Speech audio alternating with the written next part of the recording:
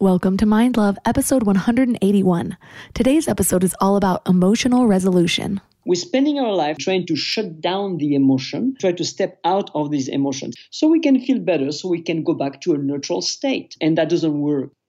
Now, the problem is every time we're trying to control our emotion or to tell ourselves that we are okay, which is also a way to control, we are not allowing the body to do a natural process. Remember, we said that the physical sensation that we feel during an emotion were the same sensations that were felt at the moment that the emotion was created. What I'm teaching is a complete natural process that everybody and everybody's body can do. So how to do it? Well, the key is when we feel an emotional difficulty to do nothing. Easy to say, not easy to do all the time. Turn up your frequency with Mind Love. Bite-sized brain hacks for seekers, dreamers, and doers.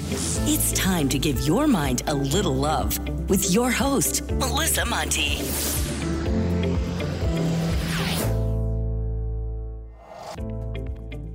Hello, love.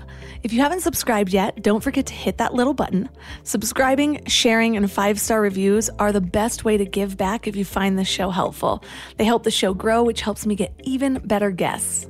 Today, I want to share a review by Rach Liz. She says, "It's amazing what this podcast and Melissa can do. I listen to an episode every morning on my way to work, and after listening, I feel so uplifted and refreshed. It helps me get through the day and puts me in a better mood. Thank you for being you and all that you do."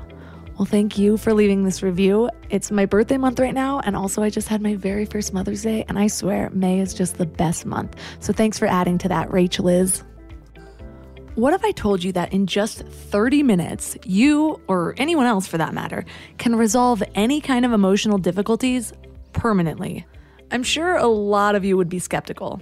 I mean, most of us have been taught that our traumas are some lifelong battle that we need to dig into during years of therapy sessions, just hoping that maybe we'll untangle our brain space enough to get through the day a little happier than we were before. And yeah, there are tons of positive reasons to do therapy, and millions of people with positive outcomes, but what about those who feel like long-term talk therapy isn't a fit? Or what if you can't afford hundreds of dollars per month in order to sift through your whole troubled childhood or past relationship? What if you just want something that can make you feel a little lighter right now? Is that even possible? Well, if you've been listening for a while, you probably know by now that trauma is stored in the body. We tend to think our trauma is some mental issue, but it's not just in your head. It leaves a real physical imprint on your body, and it can actually jar your memory storage processes and change your brain.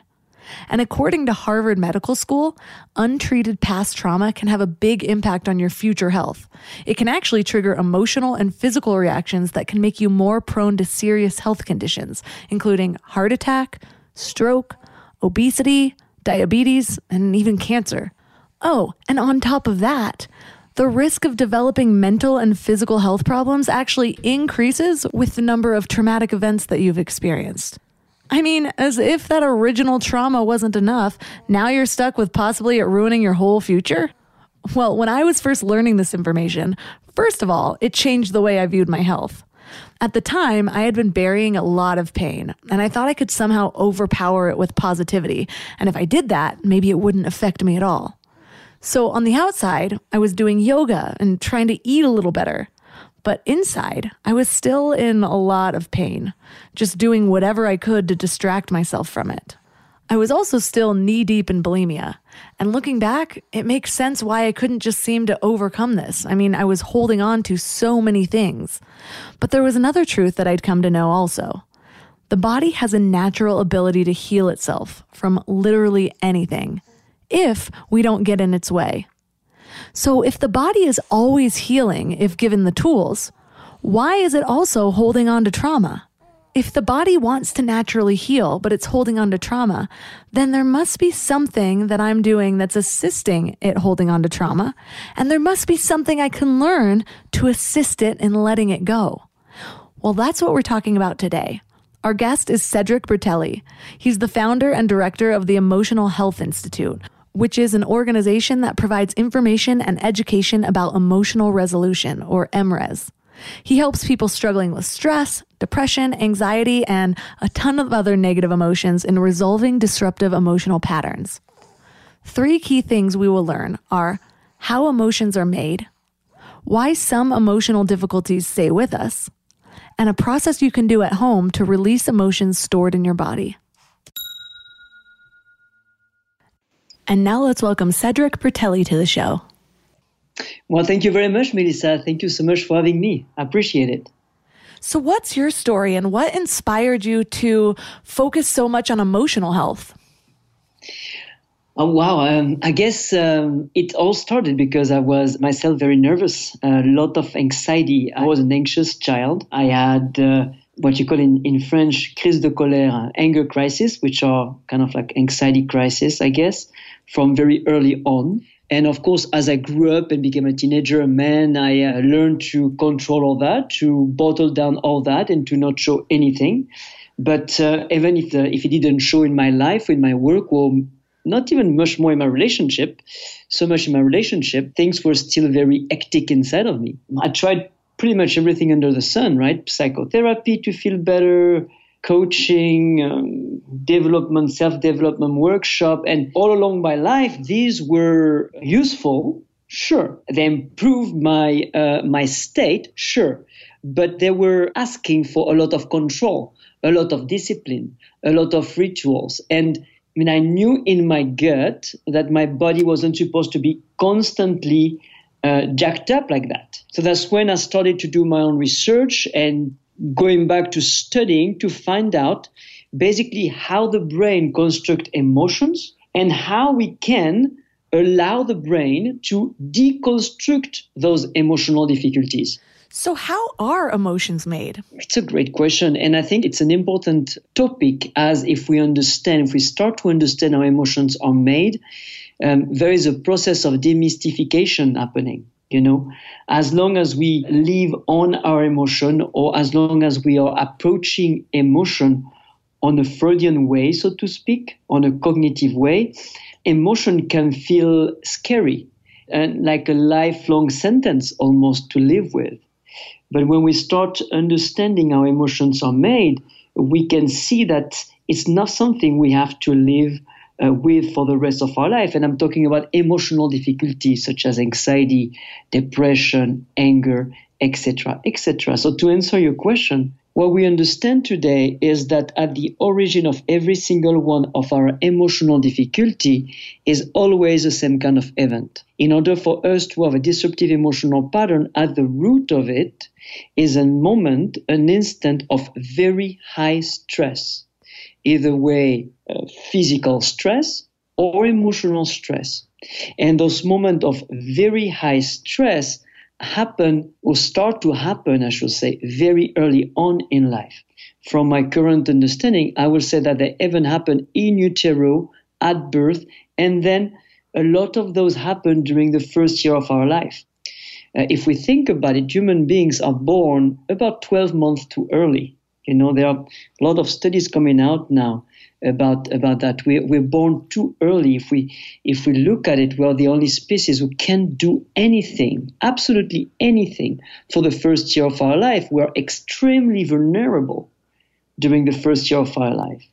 But anyway, at the root of every single one of our pattern is the same kind of event, and it is a very high stress. Now, another thing that we understand is that one of the main jobs of our brain is to predict.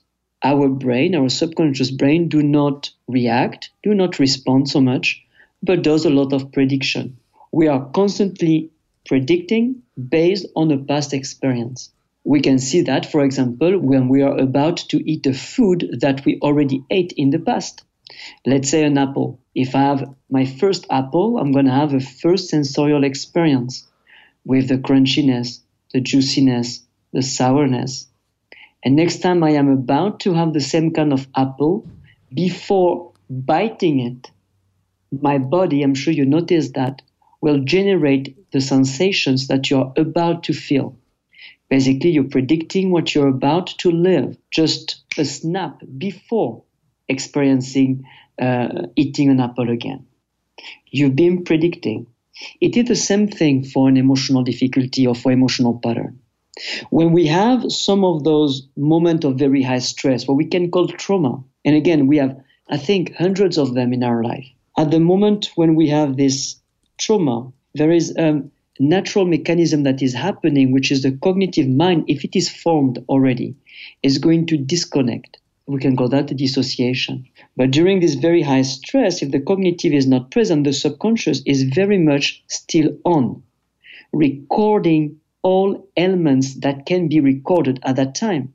What we taste, what we see, what we hear, what we smell, what we sense on our skin. And the subconscious brain is also going to record the physical sensations that we are feeling during this moment of high stress.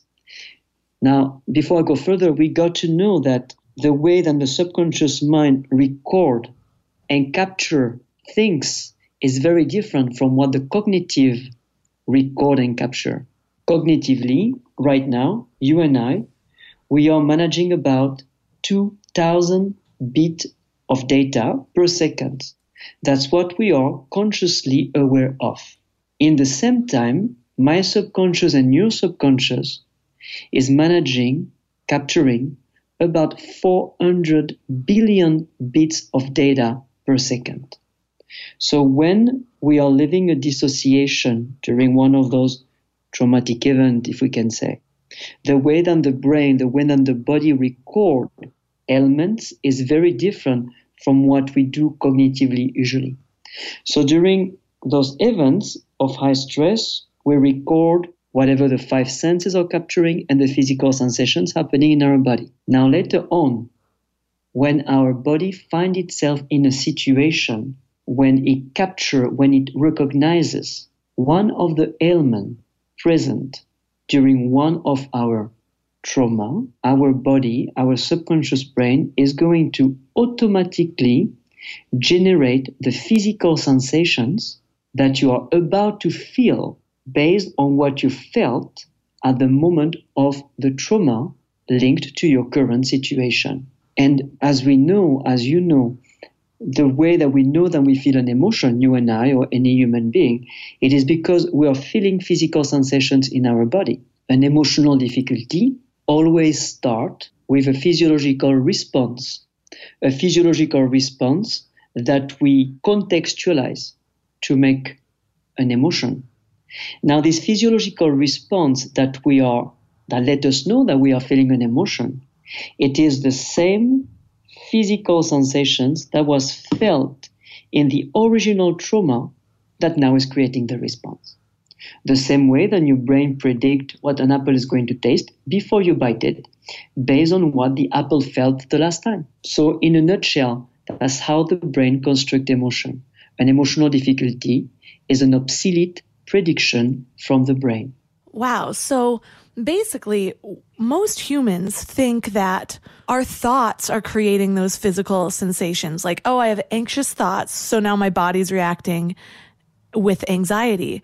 But what you're saying is that the body reacts first. And because we're feeling those physical sensations of anxiety, then our mind starts to make up reasons to be anxious, which can add to a spiral of even more anxious thoughts that aren't even valid. Is that correct? Yes, it is correct. But also sometimes you can think about something and that can be a stimulus.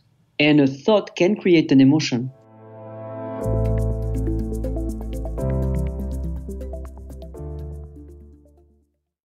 Do you love story-driven podcasts? I do, and there's a brand new one that I think you're going to love. It's called You Probably Think This Story's About You. The story just grabs you from the start. It all starts with Brittany, who thinks she's found her soulmate, only to find out things aren't as they seem. So she goes on a mission to find out the truth, and as she digs deeper, she realizes the guy's a master of deception. But here's the thing. As Brittany unravels his lies, she ends up on this journey of self-discovery. She starts to see how her own complicated past with addiction, sisterhood, and deep family bonds all have shaped her. And that's when it hits you. This story isn't really about him at all. It's about Brittany finding herself and learning who she really is. Trust me, you'll be hooked from episode 1, wondering where Brittany's path will lead her next. It's a story that'll make you look at your own life and relationships in a whole new way. Seriously, grab your headphones and start from episode 1 of You Probably Think This Story's About You. You'll laugh, you'll cry, and you'll come out feeling heard and stronger. Listen and follow You Probably Think This Story's About You wherever you listen to podcasts. This show is sponsored by BetterHelp. I need to get something off my chest. Sometimes I wake up feeling like I hate everything. Like this dark cloud is over my day, and I look to the past and the future and everything feels tainted, like this is how it's always been. Those type of days used to last months, and now they're pretty few and far between, and they rarely last more than a few hours. But it can still make me feel like a fraud. I'm sharing this because I know that we all carry around these things that make us feel different or less than. But if we keep them bottled up, the shame spirals and creates more problems than that initial thought. Therapy is a safe space to get things off your chest and to figure out how to work through whatever's weighing you down. For me, just talking things through is hugely helpful, but it's difficult finding friends or family that are unbiased or non-judgmental. Therapy isn't just about dealing with major trauma, It's about learning healthy coping mechanisms, setting boundaries, becoming the best version of you. BetterHelp makes it super convenient too. Everything's done online, so you can fit therapy sessions around your schedule. Get it off your chest with BetterHelp. Visit betterhelp.com/mindlove today and get 10% off your first month. That's BetterHelp, HELP.com/mindlove.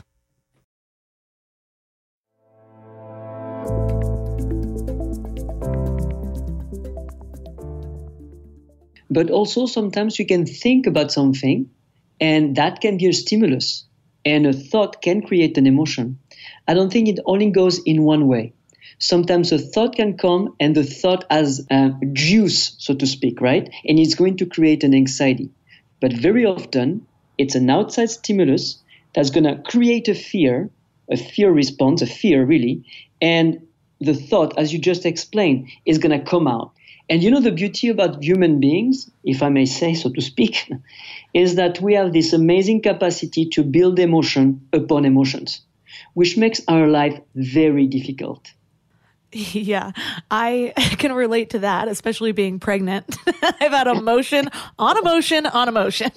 So I totally get that. One of the things you mentioned, though, is that much of this stored stress or trauma has occurred in the first year of life. Is that correct? What kinds of things are contributing to that?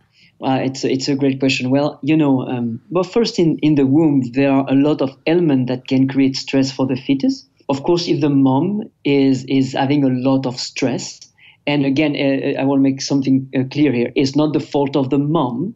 If she's stressed, it is always the fault of the environment. I thought you were going to say the husband.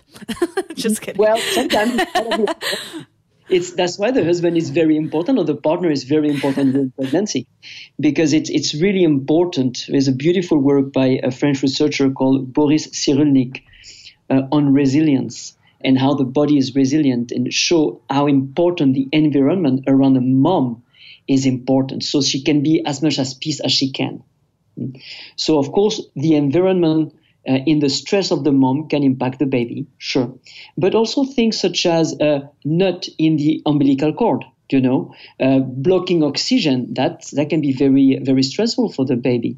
Then at birth, during labor, it's not soft on the baby. Imagine being in a floaty world and all of a sudden having all those tensions and squeeze and then coming out of the womb, the cold, the noises. All these are extremely stressful for a little being. And then during the first year, we are completely vulnerable. If we are too hungry, that can be stressful. If we are too alone, too cold, too hot, we are little things completely vulnerable. And then on and on and on, of course. Wow. So that's a lot of pressure on the mom when you really think about it. Maybe it's because I'm just about to embark on this journey. But yeah, there are a lot of things that we can store in our body from a time that we don't even remember. It's one thing if we are living our lives and we're like, oh yeah, this is reminding me of something when I was 12 that happened. But a lot of these things are basically subconscious responses from a period in our time that we don't have conscious memories anymore. So how do we begin to deconstruct the things that might be holding us back or affecting us today? Everything you said here is very correct. I just want to say that absolutely. And one thing before I answer, it's important to know that we don't need to know the origin of our emotional difficulties to resolve them. The way that we feel the emotion today, as long as we are aware enough to realize that we feel an emotion, that's the right point to resolve it. That's actually funny that you mentioned that, because I was just on a call with a bunch of women that are pregnant. We're each other's support groups. And for some reason it came up. I was like, for some reason, the universe keeps sending me the message that I don't need to focus on the past so much. There's a lot in healing therapies that are all about deconstructing the past, which I'm not saying is a bad thing to do at any given moment, but I just keep getting the message that often we don't need to focus on that so much. We just need to focus on moving forward. And the example that I was given most recently by the universe was the story about how a guy was lost and he went into this convenience store and he was just like, well, I got on Highway 405 to the 5 to this and blah, blah. And the guy was like, why are you telling me how you got here? All you need to know is get back on the highway, take this, this, and this, and you'll get there. And it was just a great metaphor for, sometimes we're so focused on why did I get here? How did I get here? What's affecting me today? That we end up giving more power to those stories because we're focusing on it. So we're amplifying it. And while that might be needed, maybe in certain trauma cases, I'm not going to judge other people's path that they're taking to heal. But I know for me, for some reason, I just keep getting the message that wipe that clean. Even in sports, they say the most successful people are immediately able to forget their last losing play so that they can go into the next one with a fresh start. So given that we don't need to deconstruct those things, how do we begin the fresh start? Well, by how we feel today. And again, what you expressed then, it's absolutely correct. If we're not able to move on from a defeat, for example, if we're an athlete, if we're not able to move on, it is because there is something there that is not integrated, right? So every time we're having an emotional difficulty that stays is just because there is a part of our life which was not able to be integrated. What we're going to do with emotional resolution, which is the process that I'm working with, is integrate those information, integrate those emotions. And how to do it? Well, we're going to do what we never do with emotions. If we look at our life, we can see that we developed an amazing battery of coping mechanism to shut down our emotion. So it can be breathing, it can be positive thinking, it can be having a glass of wine, smoking a cigarette, watching movies, going for a walk, going to yoga, meditate. I mean, you name it. Of course, all of these some of these coping mechanisms are healthy, right? Meditating, working out, whatever. But all they try to do is to relax. We always trying to relax when we're having an emotion. We're trying to shut down the emotion so we can feel better, so we can go back to a neutral state. Now, the problem is every time we're trying to control our emotion or to tell ourselves that we are okay, which is also a way to control, we are not allowing the body to do a natural process. What I'm doing with my client, what I'm teaching is a complete natural process that everybody and everybody's body can do. So how to do it? Well, the key is when we feel an emotional difficulty to do nothing. Easy to say, not easy to do all the time. Remember, we said that the physical sensation that we feel during an emotion were the same sensations that were felt at the moment that the emotion was created. Now, we're spending our life to try to step out of those sensations, to try to step out of these emotions, and that doesn't work. Understanding, as you said earlier, an emotion doesn't work either in the sense that you can understand why you're feeling an emotion. You can understand where it's coming from, but that doesn't bring any healing, any resolution. The solution to resolve an emotional pattern is within the emotion, inside the emotion. And what is inside of the emotion? Physical sensations, what we're going to call interoception. Interoception are the physical sensation that let us know that we feel an emotion.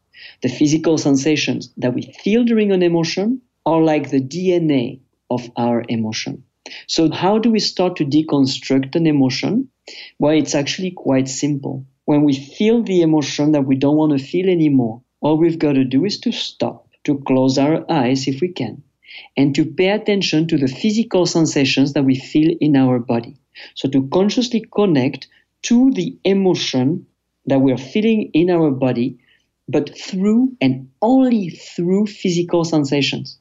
When we do that, when we connect to the physical sensation, to the interoception in our body, we are shifting from being into an emotional response or an emotional reaction to simply become intimate with the emotion on a very primal way.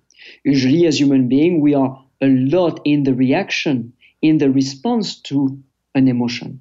When you shift your attention, your awareness to the physical sensations, you are now just in touch with your emotion, no more in the reaction. Once you pay attention to your physical sensation, it's important to pay attention to a minimum of 2 sensations at once. The next step is going to be to do absolutely nothing other than to be curious of how those physical sensations are going to transform in our body. When we are able to stay with our physical sensations for as long as they move in our body without interrupting them, without trying to control them or trying to control what created them, the mind has a capacity, the brain has a capacity to update the prediction that was going on in you. Basically, you're showing your brain, you're showing your body that nowadays, as a kid, as a teenager, as an adult, you're able to stay in presence of a stimulus that has been perceived as a danger for years maybe. But you can stay in presence of a stimulus without trying to change the stimulus or without trying to change your response, for as long as your body feels the prediction inside, the sensorial prediction. And without doing anything, without taking any action of any kind, you remain safe and sound. You are showing your brain that nowadays you can be in presence of the stimulus and nothing is happening to you. This stimulus is not a danger any longer for you. The prediction that was letting you know that you were about to face a danger is going to be updated instantly and permanently until maybe one day life shows you that there is a danger. But most of the time, it will never happen because what your body was seeing, feeling, sensing as a danger nowadays is absolutely, most of the time, irrelevant. An emotional difficulty happens when your body memory is triggered by a stimulus that is nowadays obsolete. Do that make sense? It does. And so what I'm hearing is basically our bodies, our minds and our bodies have this fight or flight response. And often it's just the survival, the primal brain. And so often we have these minor things happen that cause us to want to kind of emotionally retreat, like, oh, I don't want to have to deal with this. And just in avoiding those emotions, even if it's a smaller day-to-day thing, we're telling our brain, this is an acceptable time to turn on the fight or flight response. But if instead we decide to sit in our emotions, tune to the physical sensations of actually what's going on and relax in that, then we're telling our brain that, no, this is not a valid time to turn on my fight or flight response. I can handle this. And so you're kind of building self-beliefs as you go either way. But the problem is most humans allow their natural or whatever they immediately want to do just to avoid or to cope. And so they're constantly building up a whole backlog of things that their body wants to run and hide from, instead of just sitting in your power in it and allowing it to move through you so that you can remain calm the next time that presents itself. Is that correct? Yes, that's absolutely correct. The only thing I will say, and it's just because I'm picky, is when we are in the physical sensation or with the physical sensation, do not relax. Don't try to relax. If you try to relax, you try to control. So you just have to stay with the sensations, even if they're uncomfortable. And that's the key, you see. Very often we're going to try to relax. Actually, it's very stressful to relax. I know it sounds a bit strange, but every time we do an effort to relax, it's actually stressful to the body because we're trying to control. The key here is to feel the sensations without trying to relax, without trying to change them, even if the sensations are uncomfortable. Those physical sensations will not last longer than 2 minutes maximum. except if we're trying to do something to change them in any way. The body is extremely, extremely resilient. And to jump on something you said, which is absolutely correct again, is every time we try to control our emotion, we try to control what creates the emotion, we are reinforcing the message, the information to the brain that we are about to face a danger. We must be about to face a danger because we're taking action, because we are controlling. So the body cannot go through this natural process of resolving the emotion, of updating the prediction.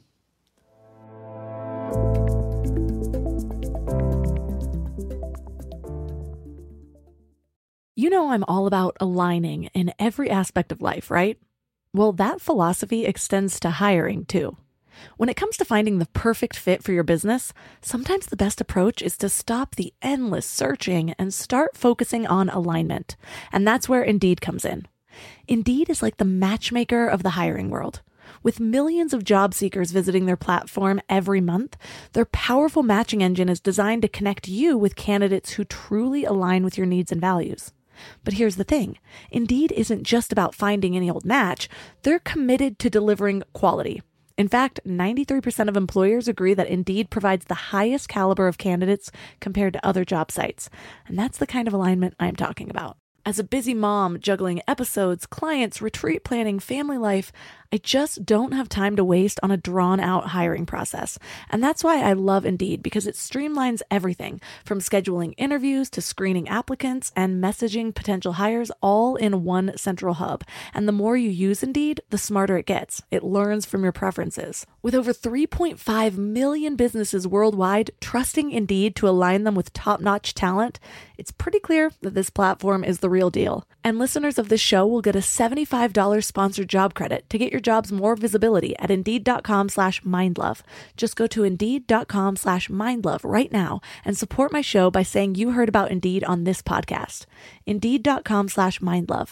Terms and conditions apply. Need to hire? You need Indeed. Ryan Reynolds here from Mint Mobile.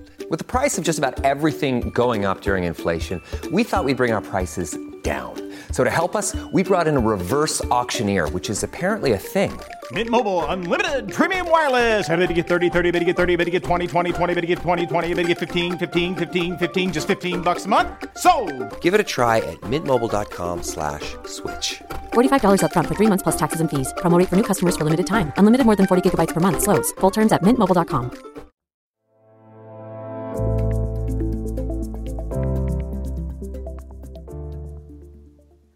So a lot of this is in response to things that are happening in our environment.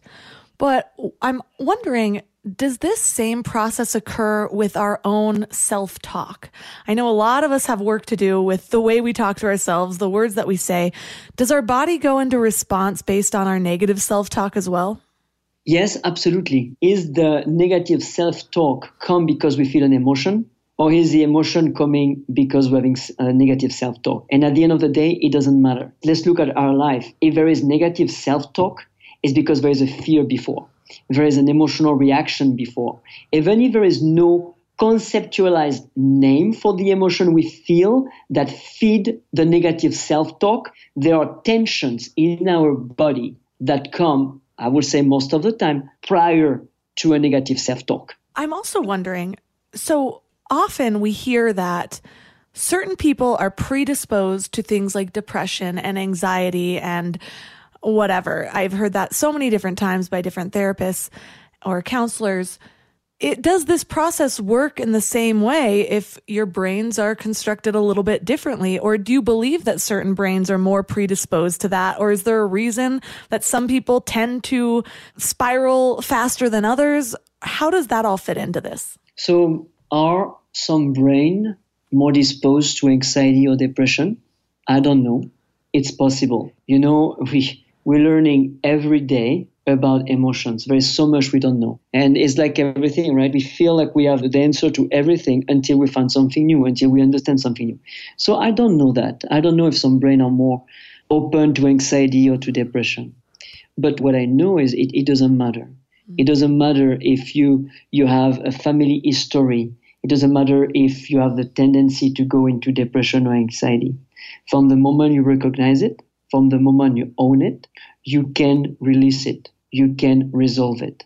So when we're in this state of emotion and we're trying to focus on the emotions that we're feeling or the physical sensations that we're feeling in our body, some people I can see may begin to resist that process in general. If you're so used to always coping, always escaping those uncomfortable feelings, I could see how the brain would kind of be going haywire of trying to still use those old coping mechanisms. But controlling and relaxing can create more stress. So for the people that have this extra amount of resistance, do you have any tips for them to really just settle in and trust that this is going to be a temporary process, or does it just take practice and showing up? I think it's a combination of both. You can tell people, don't be afraid, just feel the sensations, and they might never do it. Or they might just think, to the contrary, that is too simple. And when it's too simple, it cannot work. I'm a big fan to say it's not because it's simple that it doesn't work. I mean, look at simple nature is, so to speak, and the complexity there is behind what we see as simple. So I think something that can help is once a month with the Emotional Health Institute, we offer a class for at least once a month for about $8, where we explain the neuroscience of emotion and how we explain in detail how one can resolve their own emotional difficulties. So taking the class is, I think, helpful as it gives you more information and more understanding, which for some of us is necessary in order to enter the process physically, to understand cognitively. And something that can help as well is to do a session with a practitioner. So you have a first taste, a first experience with someone. And after that, you are more armed to do the work on yourself by yourself. It takes will, I would say, to just try it, to have the experience for oneself. And, I often say as well that this natural capacity that we're working with emotional resolution, it's something that some people are tapping into in their life, often without knowing it. For example, my grandfather is 98 years old, he's still alive, and he fought World War II in the resistance in Europe. You will notice how veterans from these times, now there is not a lot of them remaining, unfortunately, but you might notice how veterans from these times did not carry as much PTSD as soldiers do on our time.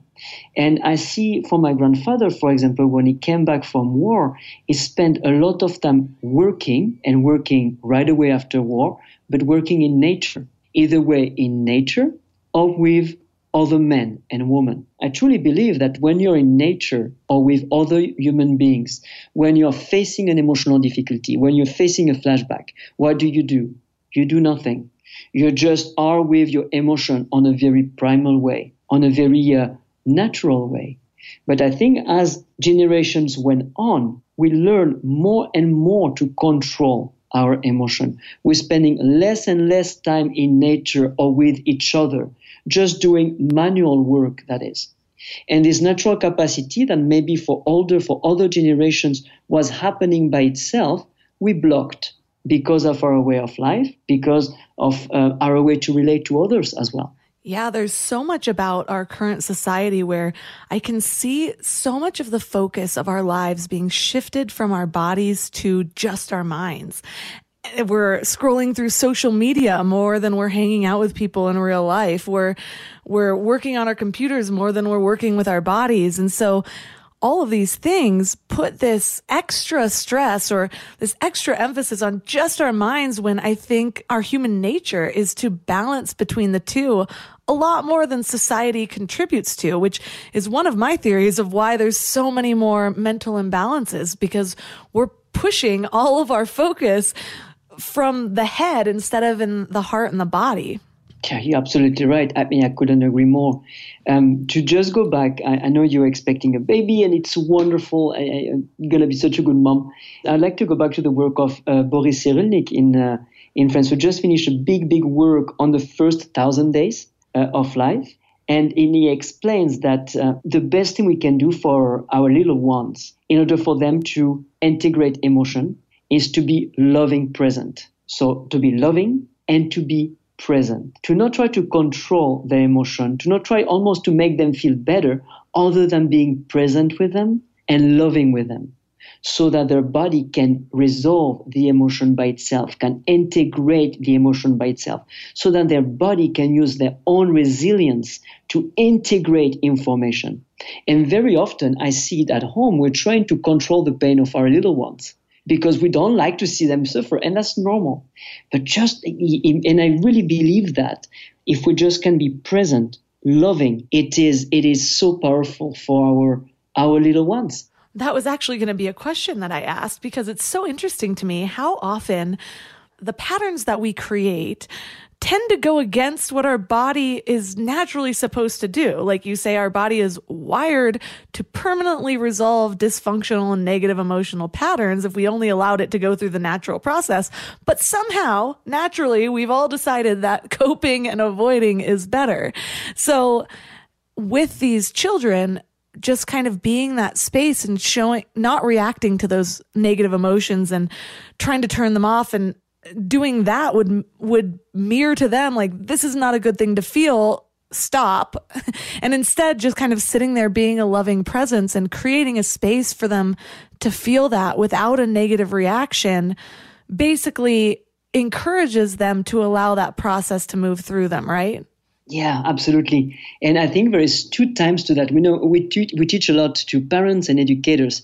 There are helping our children goes in two times. The first time, we have to resolve what we feel when our children are confronting us or having an emotional reaction. First of all, we need to clear up what's happening in us. If not, if we're anxious or afraid, we won't be able to be present with them. We'll be just faking it, and sometimes it will work, but often it will not. So when we are triggered by our kids or partner emotional response, before doing anything for them, we have to take care of ourselves first. And that's really the fundamental rule. We've got to take care of ourselves first so we can be present for the other one. Once we are present, then we can give our attention and our love to our partner, our students, our kids. Right. I have found that I relate to being an empath. And so I've found myself doing some of these techniques based on what I know about being an empath. For example, when my husband's upset, for some reason it hits a chord with me more than when I'm upset, because I feel like I have less control, even though control's an illusion anyways. But yes. I always want to fix it. And part of it's selfish. It's like, if I fix his emotions, then I don't have to feel it. I don't have to absorb his energy. But with a child, and you feel responsible for this child, yes, I can totally see kind of sitting there with it. So is the process the same when you're sitting with somebody else with their emotions, just deciding to focus on what sensations are coming up in my body in response to that person's emotions? Or is it more like breathing through it? No, it's exactly what you said at the beginning. The mistake, so to speak, would be to breathe into it. And when you resonate, when there's a chord in you that resonates because your husband is upset, for example, if it resonates in you to a point that you cannot be just present, if it resonates to a point that it's more than just a sensation in you, if you're emotionally taking part in your husband's experience, stop, go into another room, and attend to this emotion. If our chord inside of us, I see it every day when I do sessions with people, sometimes I hear pretty awful things. When I hear pretty awful things, my chord resonates just for a few seconds. I'm feeling an emotion, I'm feeling some sensations. Very quickly, it quiets down. It doesn't stay with me. I know that there is nothing in me deep that resonates with my client's story. I can be present, I can do my job. Now, if somebody is telling me something that makes me resonate with an emotion, but the emotion doesn't go away within few seconds or minutes, I know that there is something in me that I should resolve because I cannot be present with my client. And I think for empath, it's also kind of the same thing. You are very much tuned into what's going on around you. It's a gift. But if this gift become a nightmare because you are triggered, stop and resolve what's happening. You will see the difference between sensing that your husband is having a moment and not being impacted by it. It is the same thing when we are with a child, for example, and the child is going through something. Stop, resolve the sensations, feel the sensations, let your body process your own emotion, and then you can be present. And the beauty is when the kids are very young, when you do that on yourself in their presence, talking babies, you will see how they calm down. Oh, I love that. I feel like this is the perfect timing for right before I give birth. And just in general, I have been focusing on tuning into the sensations in my body based off of some things that I've learned from authors like Tara Brach. But this is just an even more simplified version of that to show you the actual science behind it rather than just the mindfulness practice. So thank you so much for all of the wisdom that you've brought in this area. And for listeners that are interested in maybe working with you personally or learning more about this, where's the best place that they can connect with you online? The best way is to go to the Emotional Health Institute website, which is emotionalhealthinstitute.org. And there you will find practitioners, you will find explanation about the process, a lot of resources, and you can connect with me there as well. All of the links from this episode will be at mindlove.com/181. So your challenge for this week is to resolve your emotions. Try the practice. When something comes up and you can feel yourself just giving more power to the story, all that does is increase all of the negative emotions that you're feeling about it. Instead, remove the story altogether and just tune into your body. Ask yourself, where am I feeling this? What does it feel like? What are the sensations, the actual physical sensations that I feel in my body? Maybe my eyes are heavy, or I feel a tightness in my chest, or I can feel almost like I'm putting on some sort of energetic armor. I've shared on other episodes before, but this practice changed my pregnancy for me. It's something that I already knew, but I was having such a hard time just feeling nauseous every day, feeling like my body wasn't my own. I just wasn't really in my element, and it was affecting my mental state pretty hardcore. I was also in the mountains, in the snow. I couldn't snowboard. I was stuck inside. I couldn't layer my pants. It was a whole thing. Well, I came back to this practice. I realized that I was giving so much power to the story that I was stuck indoors and I couldn't layer pants and I couldn't snowboard and all the things I just shared with you guys. And instead I sat in meditation and I tuned into my body and I just felt my feelings. And in doing this, first of all, not only did a layer of stress feel like it was melting off, my anxiety started to decrease. I could feel my head becoming lighter. And in that practice, I could also connect more deeply with my baby. Now, that doesn't mean that this only helps when you're pregnant, but with all those layers dissolved, all the layers of stress and of hurt and of pain, what's under that? What else could you be connecting with? Could it be your partner or your purpose or just this feeling of love and gratitude that you can have for life? But it's hard to get in touch with those deeper emotions that we actually want to feel if we're letting all of the negative ones bring us down. So let me know how it goes. Connect with me on Instagram at mindlovemelissa. We'll also be chatting about this in the Facebook group. So you can get that at mindlove.com/FB group and it'll redirect you right there. As a little reminder, there are several amazing ways to support the show. The first and most intimate way, that sounded dirty. No, well, you can join MindLove Premium at mindlove.com/premium. You get extra episodes, monthly meditations, and some extra bonuses. Another awesome way that's a win-win is by supporting any of my amazing sponsors. All of my sponsors are products or services that I really, really do love. I reject a lot of the ones that request to be on the show, and the ones that go through are ones that I personally vouch for. And not only do you support the show, but you get something for yourself. And finally, anyone who's left a 5-star review on Apple Podcasts or shared the show with your friends, I love you guys just as much. So as always, thanks for giving your mind a little love today, and I'll see you next week. Thanks for tuning into Your Higher Frequency with Mind Love. Head to mindlove.com for a free gift to keep your vibes up until next week.